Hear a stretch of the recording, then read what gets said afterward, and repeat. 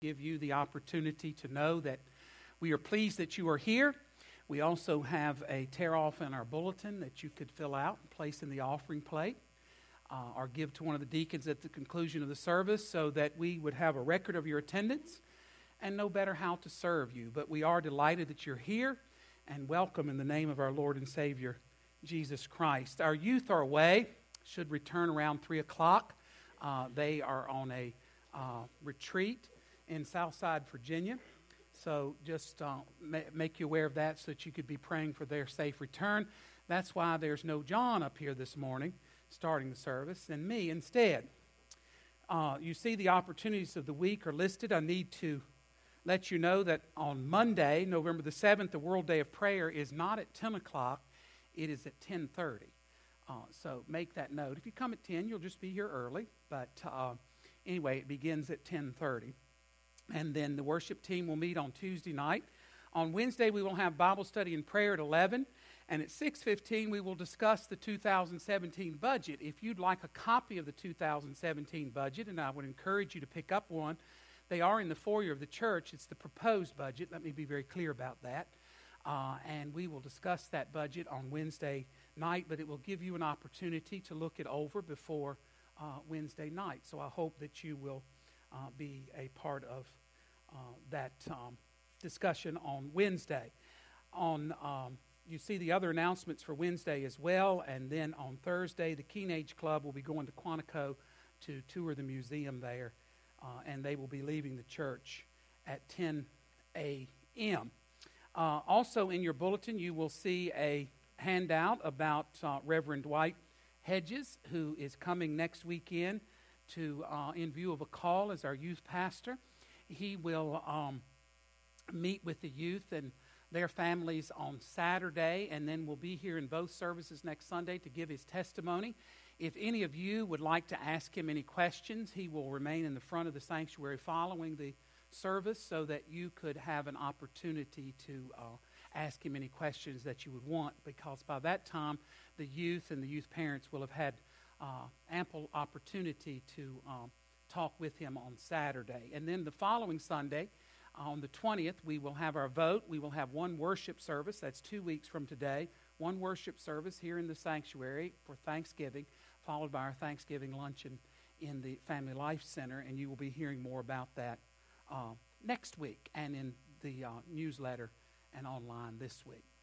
I believe that's all the announcements that I have, and now Elf Karen is coming. She has a box on, and she had trouble in the first service getting up the steps, so I'm going to be here to help her.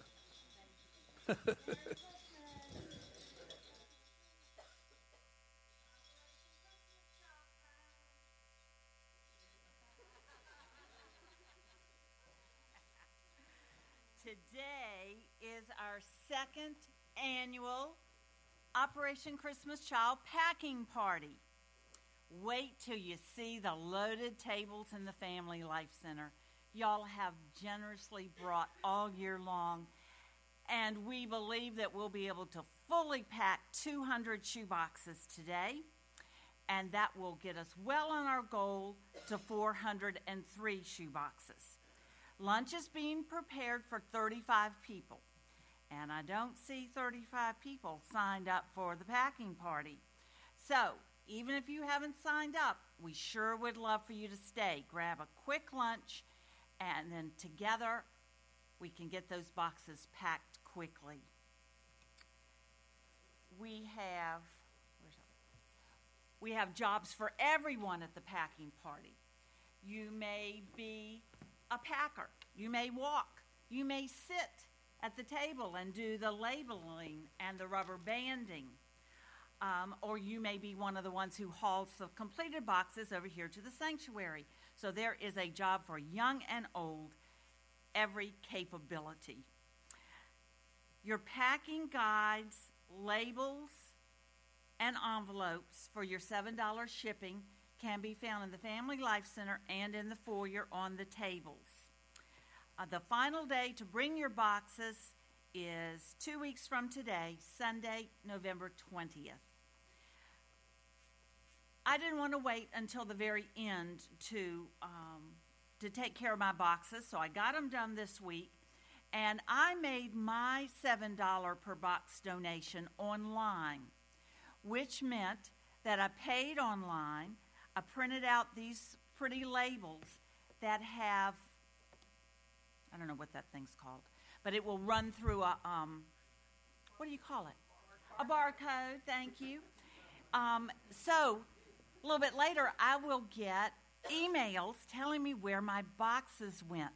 And what a joy it is to know that the boys and girls that I've been praying for, where they are receiving my boxes. That always touches my heart. And so remember, that is a way that you may find it easier to do. Reminder, if you're doing multiple boxes, you don't have to put an envelope and a check in each box. They're not going to reject your box if it doesn't have payment in it. Just put it in one, and it will all work out good. Are you praying for the boys and girls who are receiving your boxes? God knows who's getting this box.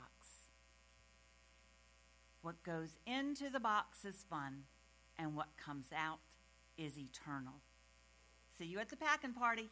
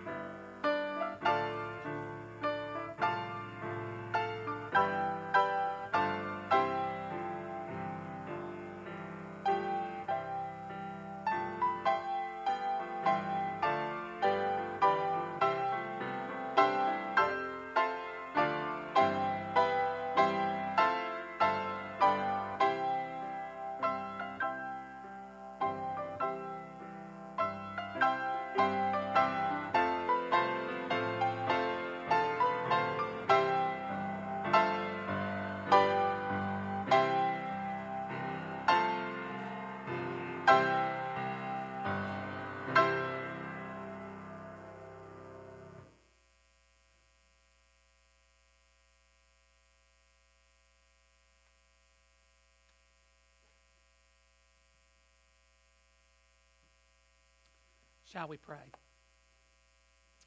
Gracious and eternal God, into your presence we come on this day that you've given to us, rejoicing in the love that you have for us in Christ Jesus our Lord. Recognizing, Father, that as we come here, we come to worship you and to listen for a word from you. Draw near to us in this time together. Encourage us, Father, to have open minds and open hearts as we give ourselves to you. In the name of Jesus, amen.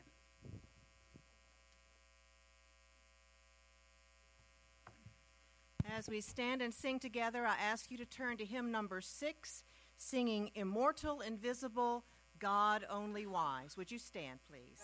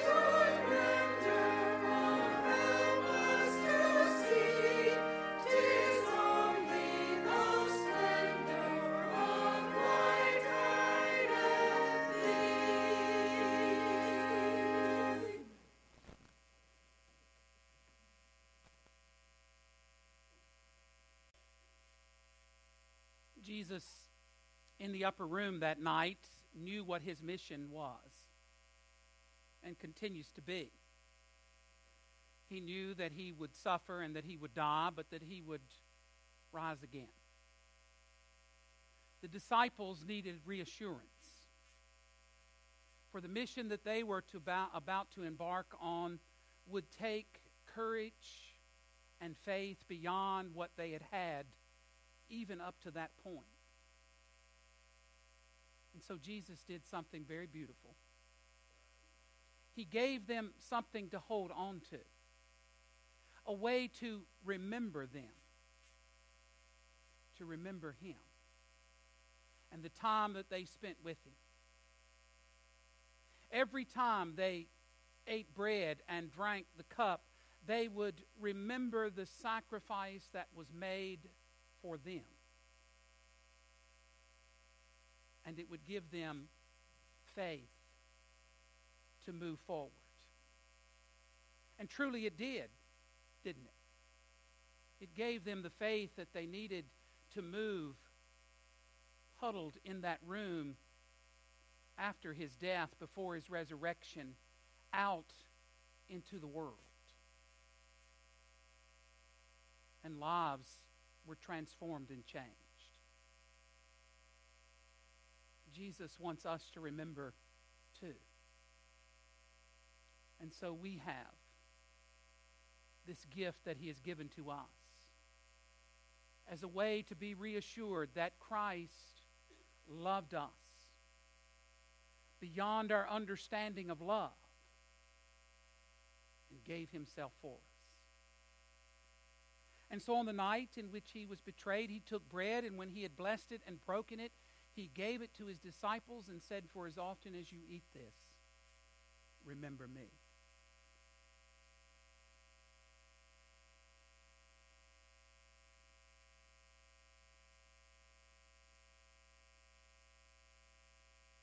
After they had eaten, he took the cup, a representation of his very lifeblood, and said, "This is the new covenant in my blood. For as often as you drink it, remember me."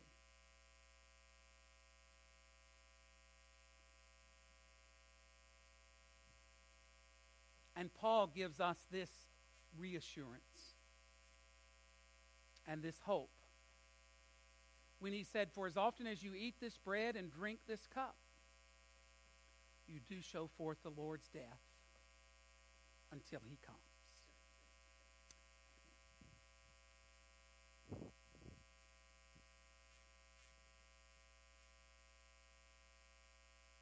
The church's one foundation is Jesus Christ, our Lord. Would you stand as we sing together hymn number 350?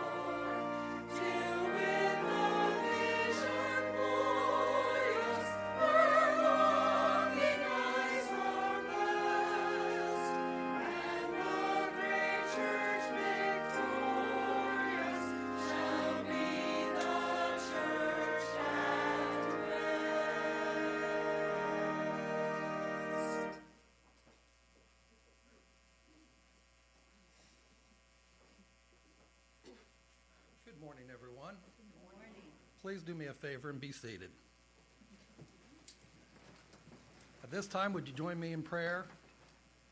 Heavenly Father, thank you so much for the days that you give us here on this earth. We look forward to be in eternity with you, as you know. But until that time, we bring things such as our offerings and our tithes to you as building blocks here on earth to be able to better make things sufficient here on earth as they are in heaven. Bless these offerings, please, and take them in our noblest trust in the Christ's name. Amen.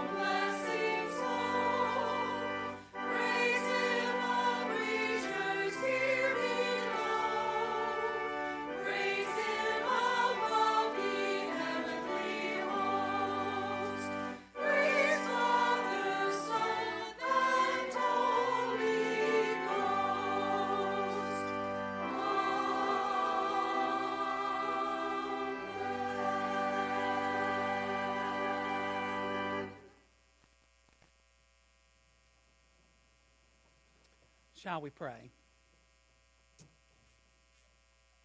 O God, our help in ages past, our hope for years to come, we bow before you on this day, thanking you for the many gifts that you have given to us, for the power of your love to redeem us, and for the hope that rests in our lives because of your death, burial, and resurrection.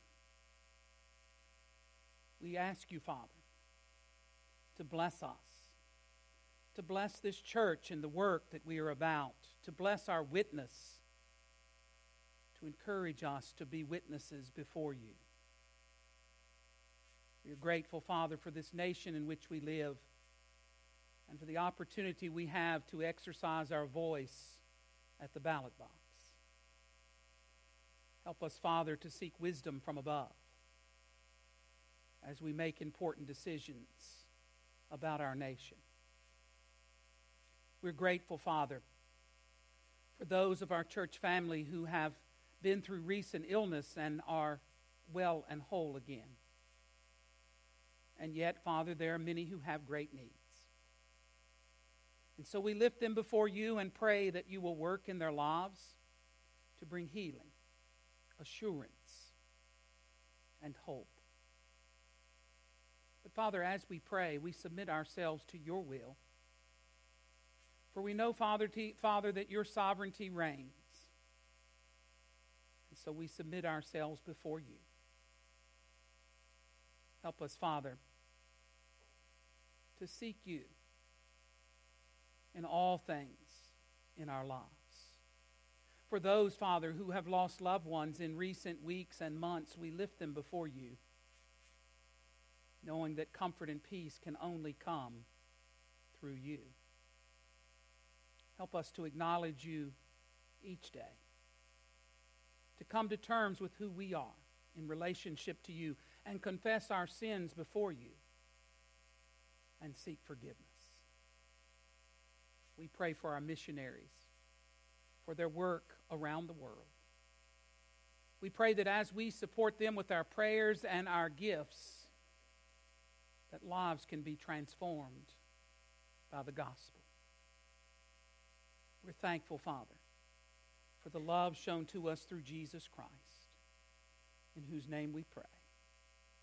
Amen.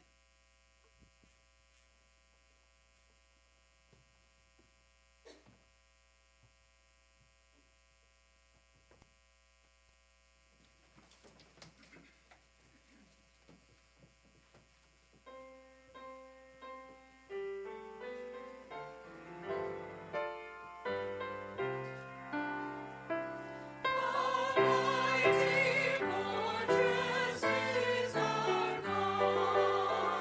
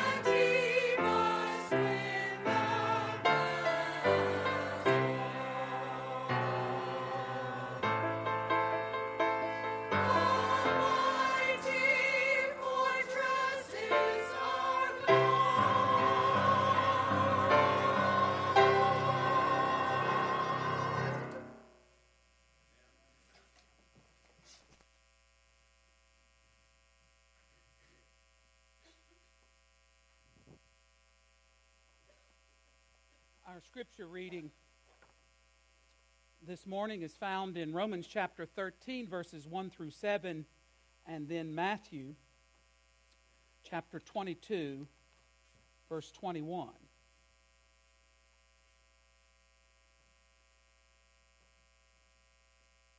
Let every soul be subject to the governing authorities. For there is no authority except from God, and the authorities that exist are appointed by God. Therefore, whoever resists the authority resists the ordinance of God, and those who resist will bring judgment on themselves. For rulers are not a terror to do good works, but to evil. Do you want to be unafraid of the authority? Do what is good, and you will have praise from the same. For he is God's minister to you for good. But if you do evil, be afraid, for he does not bear the sword in vain. For he is God's minister and avenger to execute wrath on him who practices evil.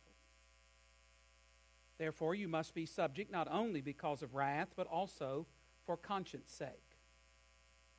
For because of this you also pay taxes, for they are God's ministers attending continually to this very thing.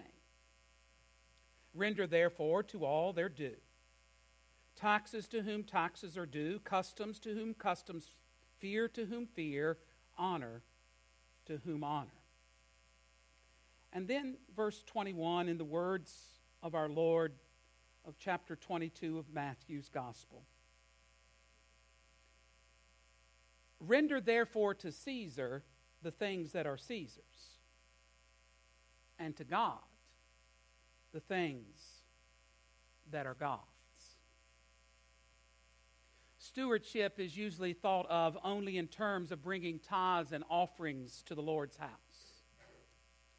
This is a very limited and inadequate definition of stewardship. It is true that we are stewards of the treasure that comes into our hands. We are responsible to God for the manner in which we earn, spend, save, invest, and give our money. But we are also stewards of time, the precious commodity of which life is made. We may waste or misuse it, or we may use it for the glory of God, the good of others, and our own happiness. Further, we are stewards of the talents and gifts that God has given to us. Some of us are unusually gifted with physical, mental, or artistic talents. We are responsible to God and to our fellow humans for the ways in which we use our talents. And as Christians, we are stewards of our testimony. We sin against God, others, and ourselves when we remain silent instead of being true spokespeople for our Lord. We are called to be witnesses both here and throughout the world. But today we're going to talk about another form of stewardship: citizenship. We are responsible to God, our country, and ourselves at the ballot box. To abstain from casting our vote is to sin against the highest and best of which we are capable. James chapter 4, verse 17 teaches, "Therefore to him who knows to do good and does not do it, to him it is sin." Nasty political mudslinging, campaign attacks and counterattacks, personal insults, outrageous newspaper invective, dire predictions of warfare and national collapse, innovative new forms of politicking capitalizing on a growing technology. As much as this seems to describe our present-day presidential contest, it actually describes an election more than 200 years past. We're not new at nasty elections. The presidential election of 1800 was an angry, dirty, crisis-ridden contest that seemed to threaten the nation's very survival. a bitter partisan battle between Federalist John Adams and Democratic Republican Thomas Jefferson. It produced a tie between Jefferson and his Republican running mate Aaron Burr, a deadlock in the House where the tie had to be broken, an outburst of intrigue and suspicion as Federalists struggled to determine a course of action, Jefferson's election, and Burr's eventual downfall. The unfolding of the crisis tested a new nation's durability. The deadlock in the House revealed a constitutional defect. It also pushed partisan rivalry to an extreme, inspiring a host of creative and far-reaching electoral ploys. As a sense of crisis built, there was even talk of disunion and civil war. And indeed, 2 states began to organize their militias to seize the government if Jefferson did not prevail. Given America's survival for more than 200 years, it is easy to forget this central political reality of our early republic. But we as Christians, then and now, have definite responsibilities toward our government. Paul gave an ideal definition of the purpose of government as he encouraged prayer for all who were in positions of authority. I urge then, first of all, that request, prayers, intercession, and thanksgiving be made for everyone, for kings and all those in authority, that we may live peaceful and quiet lives in all godliness and holiness. This is good and pleases God our Savior, who wants all people to be saved and to come to the knowledge of the truth. 1 Timothy chapter 2. Government, as the Scripture teaches us, as an organization and institution, is from God. It's a way for people to organize. It's a way for people to govern themselves, to get along, and to understand that in order for us to survive, we must be governed. Respect for and obedience to government laws are necessary attributes of Christians, verse 5 of chapter 13. Proper payment of taxes is part of our Christian responsibility toward government, verse 7 of chapter 13. While we may complain about the improper use of tax revenue, we are obligated as Christians to pay our taxes. We are also obligated to work for legislation that will prohibit our tax dollars from being misused. It's our responsibility. We are to pray earnestly for all who are in positions of authority in government. I have seen lots of things come across social media and my own Facebook page. But one of the things that has been quiet in all of this, with all of the rancor that has occurred, I have seen very few to no post that suggest that we pray as Christians for what is happening. That is our first responsibility, to pray. We believe in God and we believe in prayer. And so we pray that God's will is done. We pray that as followers of Jesus Christ, that we exercise our responsibilities and do what is right. We do not have to admire or even agree with all government officials. If our government is imperfect and our governmental officials are unworthy, we should pray more earnestly for them so they might change and so the people might be protected from unjust governmental leaders. We as Christians have a power that is beyond this world. It's prayer. Good citizenship produces rich rewards for the country. Homes are safer and society is more secure when we understand that we're in this together and that we have a responsibility to serve one another. Political life is on a finer and firmer foundation if Christians will rise to the occasion and do what is right. Cultural life is encouraged and enriched if we allow people to see within us the love of Christ. We are part of this culture whether we are invited in or not. And because we are part of this culture, we have a responsibility to be light in the presence of others. The community's religious life flourishes when citizens are responsible toward God, the state, and themselves. The New Testament is silent at the point of endorsing a particular form of government. There have been and are now many different forms of government in the world, and this is just a few of them: democracy or republic, government of the people, by the people, and for the people. A monarchy, government by one, it began in the interest of efficiency. Oligarchy, government by a few, it is justified by the argument that only a few are fit to govern. Now, understand, these are not advertisements for these forms of government, just making you aware of them. Aristocracy, government by the best. The word best can be defined in many different ways, and we know that through the centuries it has been. And the aristocracy, when they tried to govern on a consistent basis, always found a way to make it about themselves, and many times they were overthrown. A plutocracy, government by the wealthy. It is justified by the claim that those who have the biggest economic stake in the country have the right to rule it.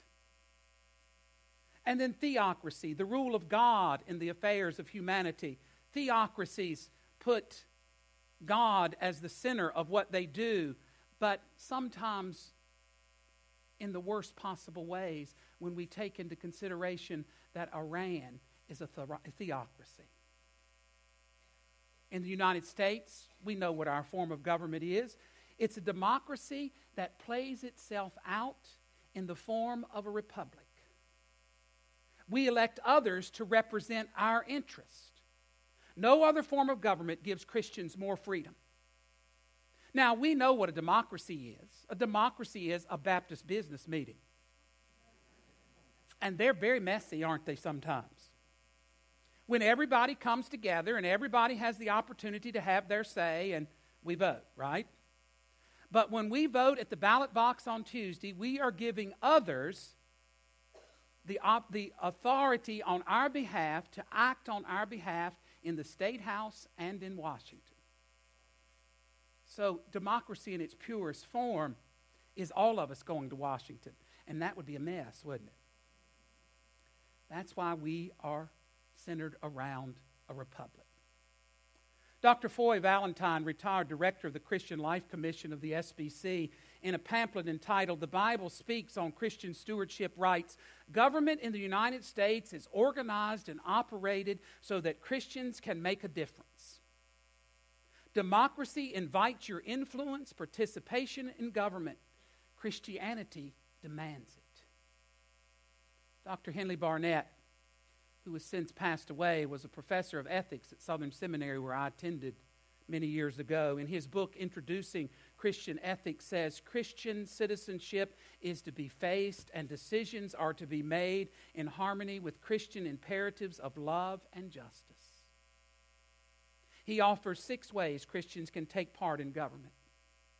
First, study to understand the nature and process of government. That's why we teach civics in school. That's why we teach government to seniors. You know, we need to have at least a general understanding of what we do, what this nation is about. It helps us to be more informed, doesn't it? It allows us to see what the separation of powers means. It allows us to see all of these other things that we hear about and we need to be informed about and understand. Second, participate in the selection of public officials in the formation of public policy. Third, work for the extension of justice, freedom, and equality of all citizens, regardless of race, creed, or color. Fourth, serve in places of political leadership for which one is qualified, regardless of the cost and criticism that may be forthcoming. We are called to be Christians first, and we are never promised an easy journey. We demand something out of our leaders that we can't even accomplish on our own. And that is perfection. The Scripture is very clear about that, isn't it? For all have sinned and come short of the glory of God. You know why better people don't run for office? Because nobody's perfect, and nobody wants all their business spread across Facebook and across the entire world to see. Because, if I put you in a room and put a naked light bulb over your head and got you in the right mood, I could probably get you to confess to some things that you don't want other people to know. I'm just kidding. I wouldn't do that. But you know what I mean. Challenge and criticize any force in society that tends to deny human rights or to run counter to the claims of God. Align yourself with the church and other constructive forces that serve to strengthen the spiritual and moral fiber of individuals and the nation. Christ founded the church as a place to worship and be challenged to follow the teachings of Christ. And if we were about our work, we could make a difference in the world. How do you respond to Jesus' command then to render, therefore, to Caesar the things that are Caesar's and to God the things that are God's? Again, the suggestions of Dr. Valentine are appropriate. First, let us give primary obedience to God. God alone deserves sovereign control over our mind, emotions, energy, and will. The words of the greatest commandment are of primary importance. I will love the Lord my God with all my heart, with all my mind, and with all my soul, and my neighbor as myself. The song that the choir sung a while ago is probably one of the oldest in our hymn book, if not the oldest, isn't it, Brenda? Wherever you are. It is, isn't it? It was written by Martin Luther. It was written in German, translated into English for us. Martin Luther understood in his time the control the church had over the affairs of state. And he also understood the great price that he would pay when he challenged that church. And he did challenge it. And when he stood before those who could condemn him to death or imprisonment or excommunicate him from the church, he made it very clear, my conscience is clear with God. That's where our obedience should lie. Let us be obedient to the laws of our country and state. If we consider the laws to be unjust, then let us work through the proper procedures to change those laws. We are not free to be disobedient to the laws merely because they are unpopular or inconvenient. It's not our responsibility. When I was in South Dakota, I think I told you the speed limit in South Dakota is 80 miles an hour. And people are running more than 80 miles an hour, let me tell you. The speed limit in Virginia on rural interstate, we know what it is. I hope you know what it is. It's 70, right? In most places. 70 miles an hour. If I were to come back to Virginia and run 80 miles an hour, there are signs out on the road in Virginia now that they've posted that say if you're running 80 or above, you can be fined for reckless driving. Charged with it. But if I come back to Virginia and I say, well, in South Dakota they're running 80 miles an hour, how come I can't do it in Virginia? You know why I can't do it? Because the law in Virginia says it's 70 miles an hour. And I'm not free to violate that law without consequences. They're there for a reason. Let us earnestly and constantly pray for all public officials that they might have faith in God and that they might respond to their responsibilities to Him. Let us work to establish justice, righteousness, and peace among people. Let us support and preserve and protect freedom. The Scripture is very clear on freedom. When you know the truth will set you free. I have another election to tell you about. I was a history and political science, social studies major in college, so this stuff is all interesting to me. And so I did a little research on the election of 1860. The election of 1860 was a critical election in the history of our republic. With the nation so divided And with so many people embittered, factions unwilling to give ground, the stage was set for the Civil War. Lincoln, elected president, was immediately thrown into the cauldron of crisis. On March 4th, 1861, he rode in a heavily guarded open carriage to the Capitol and gave his inaugural address. He spoke directly to the South. "In your hands," he said, "my dissatisfied fellow countrymen, and not in mine, is the momentous issue of civil war. The government will not assail you. You can have no conflict without being yourselves the aggressors. You have no oath registered in heaven to destroy the government, while I shall have the most solemn one to preserve, protect, and defend it." He added, "We are not enemies, but friends. We must not be enemies.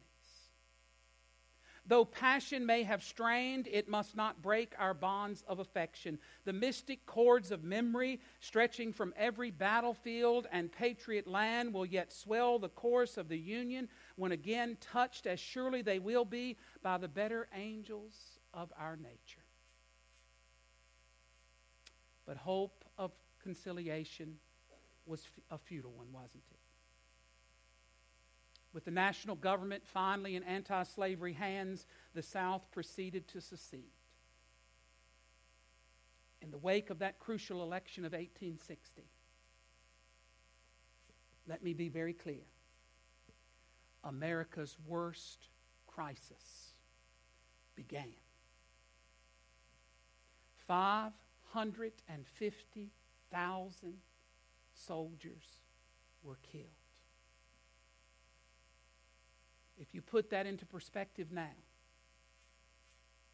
the population of the United States would feel that loss greatly. We must not assume a negative attitude toward all government things and retreat into solitude with a feeling of helplessness and despair. Helplessness and despair sells newspapers. We must give ourselves in service to God as responsible citizens not only of the kingdom of heaven, but also of the community in which we live. The Scripture is clear. The world will know we are Christians by our love. Let us be responsible Christians first, and responsible citizens in our endeavor to exercise the freedoms we are given in this country, to vote our conscience. And remember the words of James. For the man who knows to do good and does not do it, it is sin to him.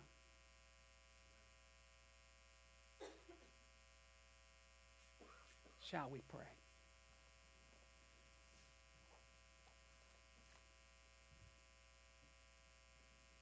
Gracious Lord, we are faced with many perplexing problems in a very complex world. And yet, in the midst of all of this, we are free. Free to exercise our responsibilities. We pray, Father, that as we move forward after Tuesday, that whatever the results, we will pray. We will pray that your will would be done, and that we could be instruments of that will in our communities. And that we could be in service to you. Help us, Father, to contemplate your word. In the name of Jesus. Amen. Our invitation hymn is number 395, God of Grace and God of Glory. Will you stand as we sing.